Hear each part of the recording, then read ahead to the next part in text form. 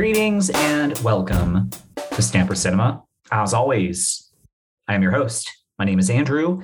Thank you for listening to this podcast. And this week's episode, we are continuing along our Ted Lasso Season 2 recap series. And in this particular Ted Lasso recap, Ted Lasso goes rom-com for episode 5 entitled Rainbow. And before I continue on with that, you guys, I do have a lot to say about this one. I don't know how long the episode is going to be. It might only be 10 minutes. It might be 30. I don't know. Not entirely sure where to begin. But let's just first, discuss the obvious. Did I call out She's a Rainbow, or did I call out She's a Rainbow by the Rolling Stones? I made like the little joke before, but Stamper Cinema is life. If you didn't catch my episode 3 recap, I did mention a couple weeks ago that my daughter right now is obsessed with the new Disney film Cruella, which if you haven't seen it, definitely do it. It's a lot of fun, a really great reimagining of the series and a brilliant soundtrack. And especially the fact that the film uses She's a Rainbow by the Rolling Stones to great effect over a really funny montage. And because my 3-year-old daughter is a little creature of habit, over the past week, 2 weeks, whatever it is, I think we've seen Cruella no fewer than 15 billion times. Thereabouts, approximately, maybe a little bit more, maybe a little bit less. I don't know. But anyway, She's Like a Rainbow, or She's a Rainbow rather, by the Rolling Stones is used in a really great montage in that film. And during episode 3, it was very, very brief, but there was a moment where we find that on Higgins' phone, he has that ringtone. Now, fast forward to this episode, and there's a moment where Higgins and Rebecca are quite literally talking about his ringtone and that song and the story behind it and why Higgins has it on his phone. And furthermore, this episode is entitled freaking Rainbow. And the finale of this episode, we basically get the entire song. So yeah, I'm not lying. Stamper Cinema is life. We called She's Like a Rainbow, or rather I keep saying She's Like a Rainbow. She's a Rainbow by the Rolling Stones. So are we onto something here with this podcast? I think so. And can we give a little shout out to ringtones just in general? I don't know. Do people still use ringtones? I mean, I used to have ringtones on my old phone, but once we updated, I don't have any more ringtones on my new phone. And furthermore, I don't even know how you get ringtones anymore because iTunes as a store doesn't exist, right? Because that's where we all used to get them, right? You could create your own ringtones on iTunes. Maybe there are other, if you didn't have an iPhone, you probably created it somewhere else. So maybe they still exist, but I don't know. All I know is I used to create on iTunes, but the fact that iTunes doesn't even exist today, it's now just music, which is kind of boring. I'm not trying to beat up Apple here, but now that I think about it, are Apple trying to remind people about ringtones and that the fact that you can still create them? Interesting. I don't have a point. Just a little light bulb went off. But yeah, man, I used to love ringtones. I'd have like 30 different ringtones for different friends of mine. My family would have different tones. Like my mom, for example, would have like Crazy Train because that was the song that she wanted by Ozzy Osbourne, which was really weird. What other ringtones did I have? Oh, I used to have the song Young Folks by Peter, Bjorn, and John, which is a perfect ringtone. I had a particular friend that she used to light up my phone all the time, and you'd get that intro whistling. I don't know if whistling will work so well on microphone. Let me try this. I haven't tried to whistle this jingle in forever, but let's give it a go.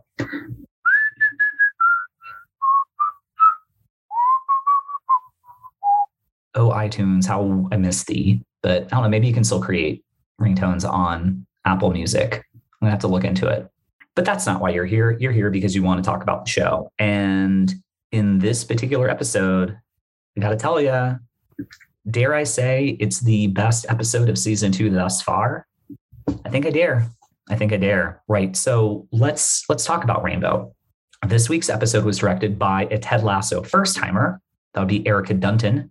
Now, admittedly, I'm not too familiar with Erica's work other than Erica had done a lot of television stuff that to be honest, quite unfairly for her, I'm not familiar with her work. Now, I know that I think on her resume, there's a credit of One Tree Hill, but I know that show is popular, but again, I never saw it. So I don't know. But regardless, not that my being aware of her really validates her career, because it doesn't. But I will say that I think Erika did a freaking banger job with this episode. I really, really enjoy this episode again. I think it's probably the best one we've seen thus far. So let's break it down. All right. You've got your classic 3-plot story structure, but you've got this overarching theme that bridges all those plot points together, right? And that overarching theme, quite obviously, is romance, or in the case of this episode, like romantic comedies, or as Ted Lasso so brilliantly coined the phrase, rom-communism. So rom-communism. We've got a rom-com episode for you. So let's talk about our 3 plots. So plot 1, we'll start with the team, and the team is still mired in its struggles. And now we're able to isolate something very, very specific. The team is lacking a leadership, and its current captain and the team's current captain, Isaac McAdoo, is very much struggling with his captaincy. Now, Dr. Sharon asks Ted if she needs to speak with him. He says, no, we've got it.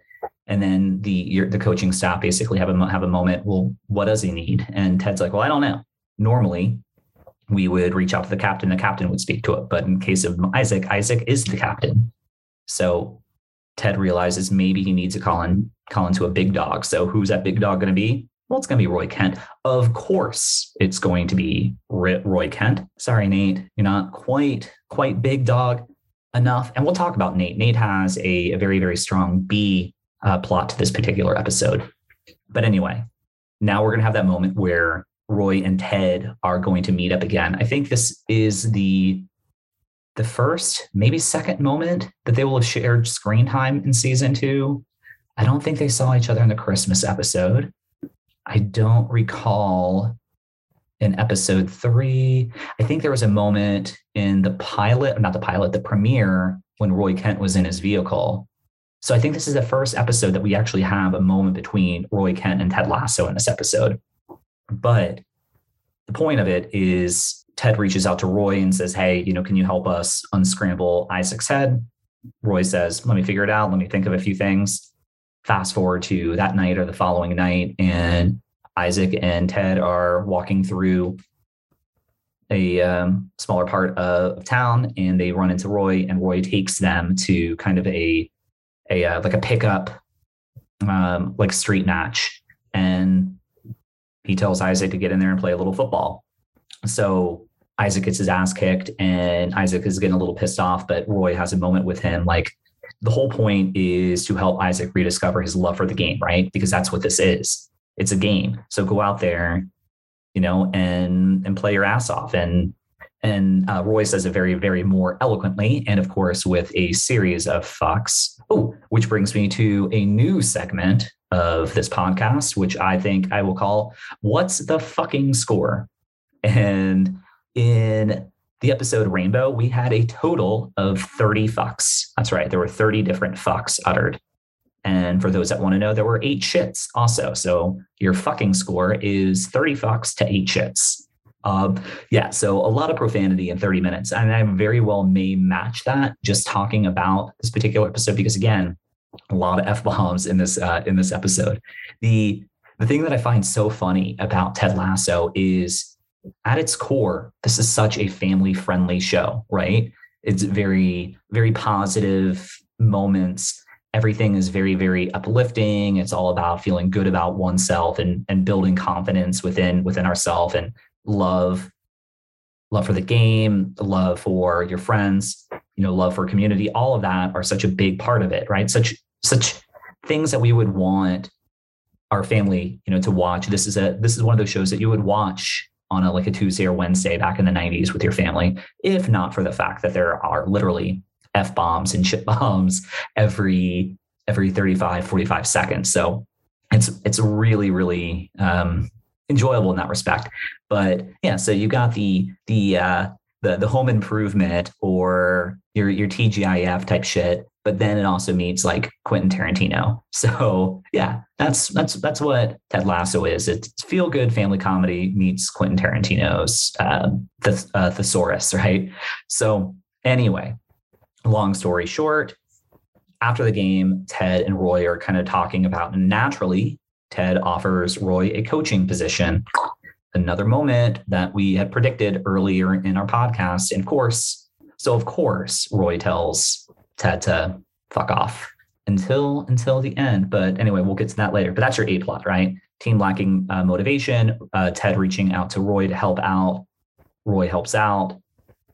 Ted reaches out to Roy. Roy rejects him. That's your A plot. Your B plot is actually how we open up the story. And it's Nate's parents' 35th birthday, and he wants to take them to their favorite restaurant. It's called a Taste of Athens in the neighborhood Tooting. Now, but not only does he want to take them there, but he also wants to give them the window seat, right? So they can feel very, very proud that they're sitting right there in the window seat at the favorite restaurant. Seems easy enough, right? Well, no, because the hostess, Jade, is a massive B who won't hook her boy Nate up. And that's just a bummer, because we know Nate, and we know that Nate is adorable, but he obviously lacks a little bit of confidence, which we get in that scene where Ted, Coach Beard, and Nate are trying to figure out a way that they can help Isaac. And Ted says that we need a big dog. And then Nate steps up, and Coach Ted Lasso kind of rejects him. So, and we've seen this with Nate, just this very emasculated figure within the team. And so it becomes very abundantly clear that Nate just essentially needs to assert himself and find some confidence. But who is going to help him do that? Well, wouldn't you know it, in comes Keely and Rebecca. Now, personally, I got to tell you, while I love the scene, I also can't help but laugh a little bit of the ridiculousness of it. Just the idea of an assistant coach speaking with the owner of a football team and the marketing director about how to assert oneself in a Greek restaurant. It's a little ridiculous, but again, that's one of the things that we thoroughly enjoy about Ted Lasso, right? Where anything is freaking possible within this football club, and you love that, right? Within a really cute moment, you have this neat little team building between Keely, Rebecca, and Nate, but it all ends with Nate essentially having to basically step up. So we conclude his story arc with him going to the restaurant with his parents, and Jade still kind of rejects him, but he goes into the bathroom, finds his confidence, comes out, and then tells Jade how it's going to be. And Jade is like, all right, not even a problem. She's just like, all right, he asserted himself. This is kind of attractive. I dig it. So Nate then naturally asks her out, and she then, she rejects him again, but which is all kind of funny. But again, the whole story arc for Nate in this particular episode is finding his confidence, finding his voice, and asserting himself. So that's your B plot. Your C plot goes back to Rebecca. We had mentioned Rebecca briefly. Now, Rebecca's story arc is pretty simple, except that now there's going to be like tie-in effect. And what her story arc is, she's getting a little bit more flirty with some guy that she's met on the online app Banter. Oh, speaking of Banter, as I also mentioned, probably Banter is going to come in as a kit sponsor, and it is. Banter is the kit sponsor for AFC Richmond. But anyway, back to Rebecca.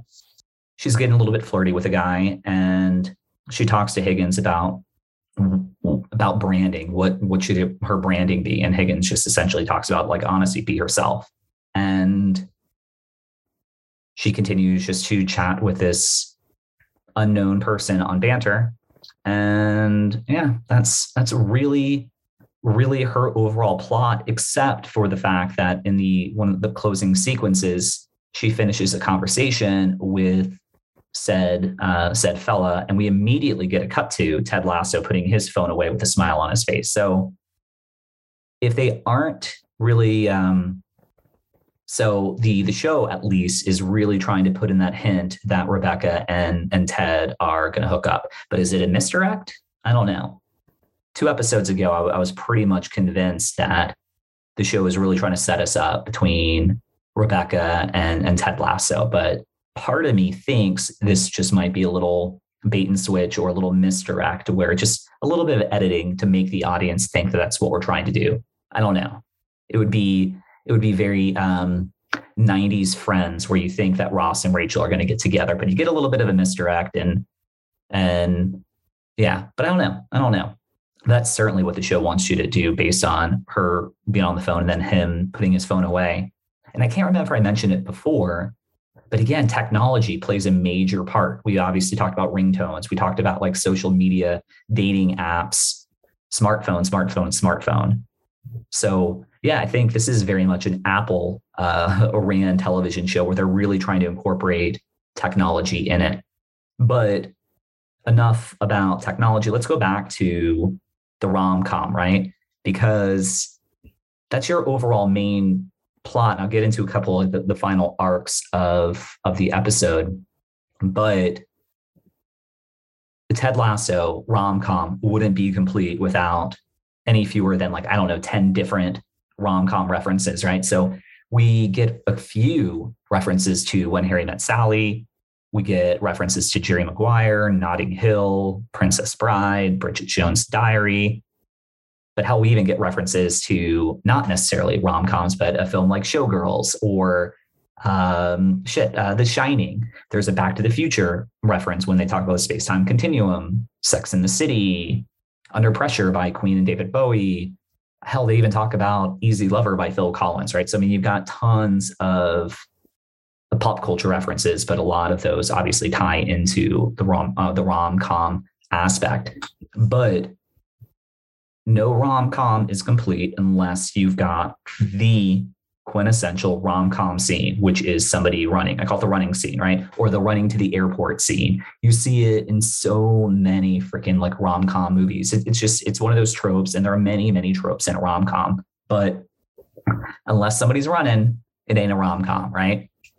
So who's running in this episode? But of course, that would be Mr. Roy Kent.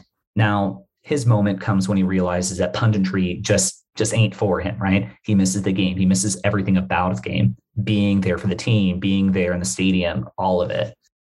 So he has his leave the studio moment, and where he has to get back to the girl, right? So he starts running to AFC and Ted Lasso. And wouldn't you know it, it is all done to the music to what?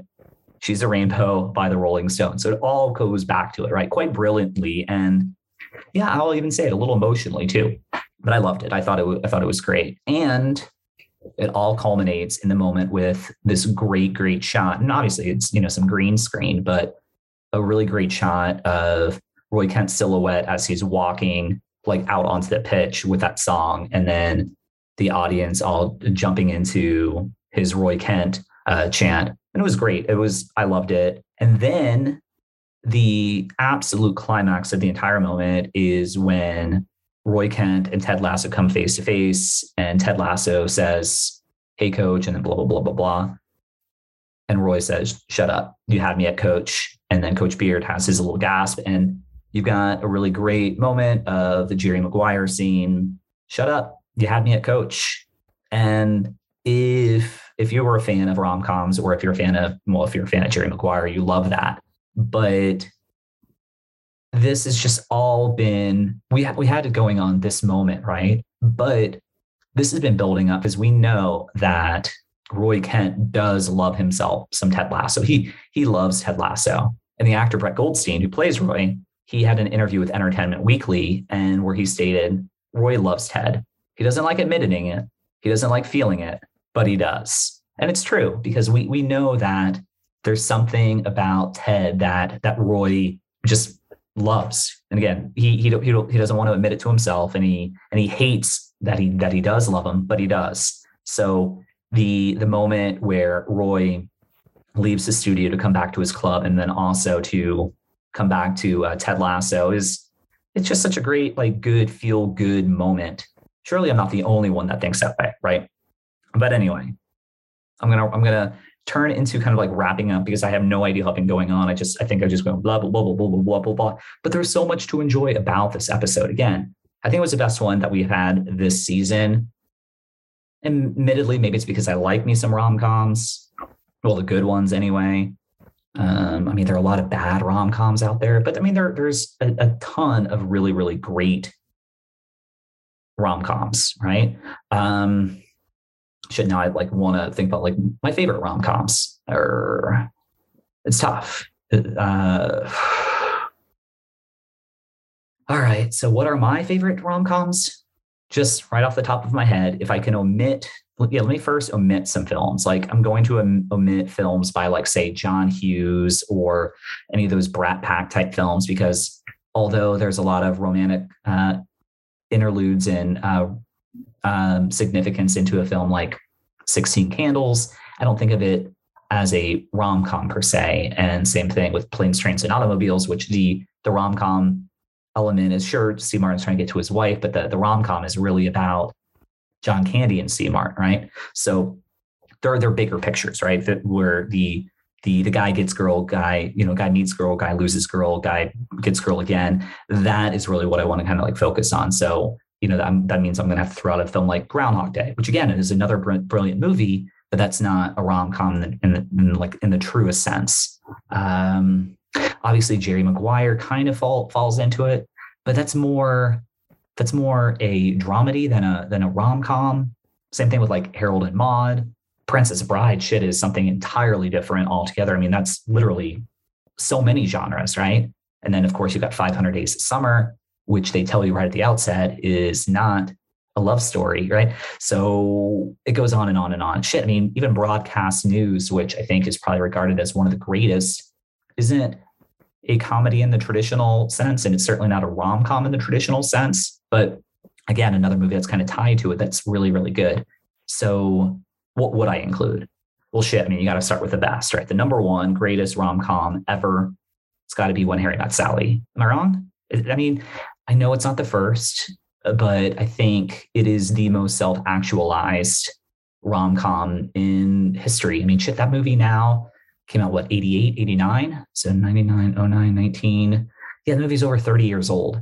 And you could play it today. And obviously, Billy Crystal and Bruno Kirby and Meg Ryan and Carrie Fisher, their fashion sense may have changed, but the elements that they talk about the movie and the relationships that they talk about in the movie still are every bit as relevant today as they were then. It's timeless. It's a timeless rom-com.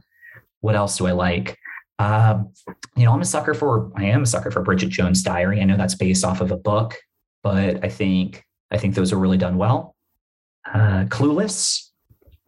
Now, Clueless, I think also maybe you can say is kind of a gray area, but seeing that the whole movie is about getting people together one way or another, and then it comes back to really her being really her love story. Yeah, that's a rom-com. So Clueless, I'm a big fan of.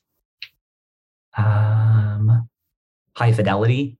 Now, granted, High Fidelity is a movie that's all about breakups as well. But again, he starts off with his girlfriend, he loses her, and then he gets her back at the end. So I love that. Oh, I really love the Hulu version. It's such a shame that Hulu canceled High Fidelity. I thought that was a really great reimagining of that Nick Hornby book.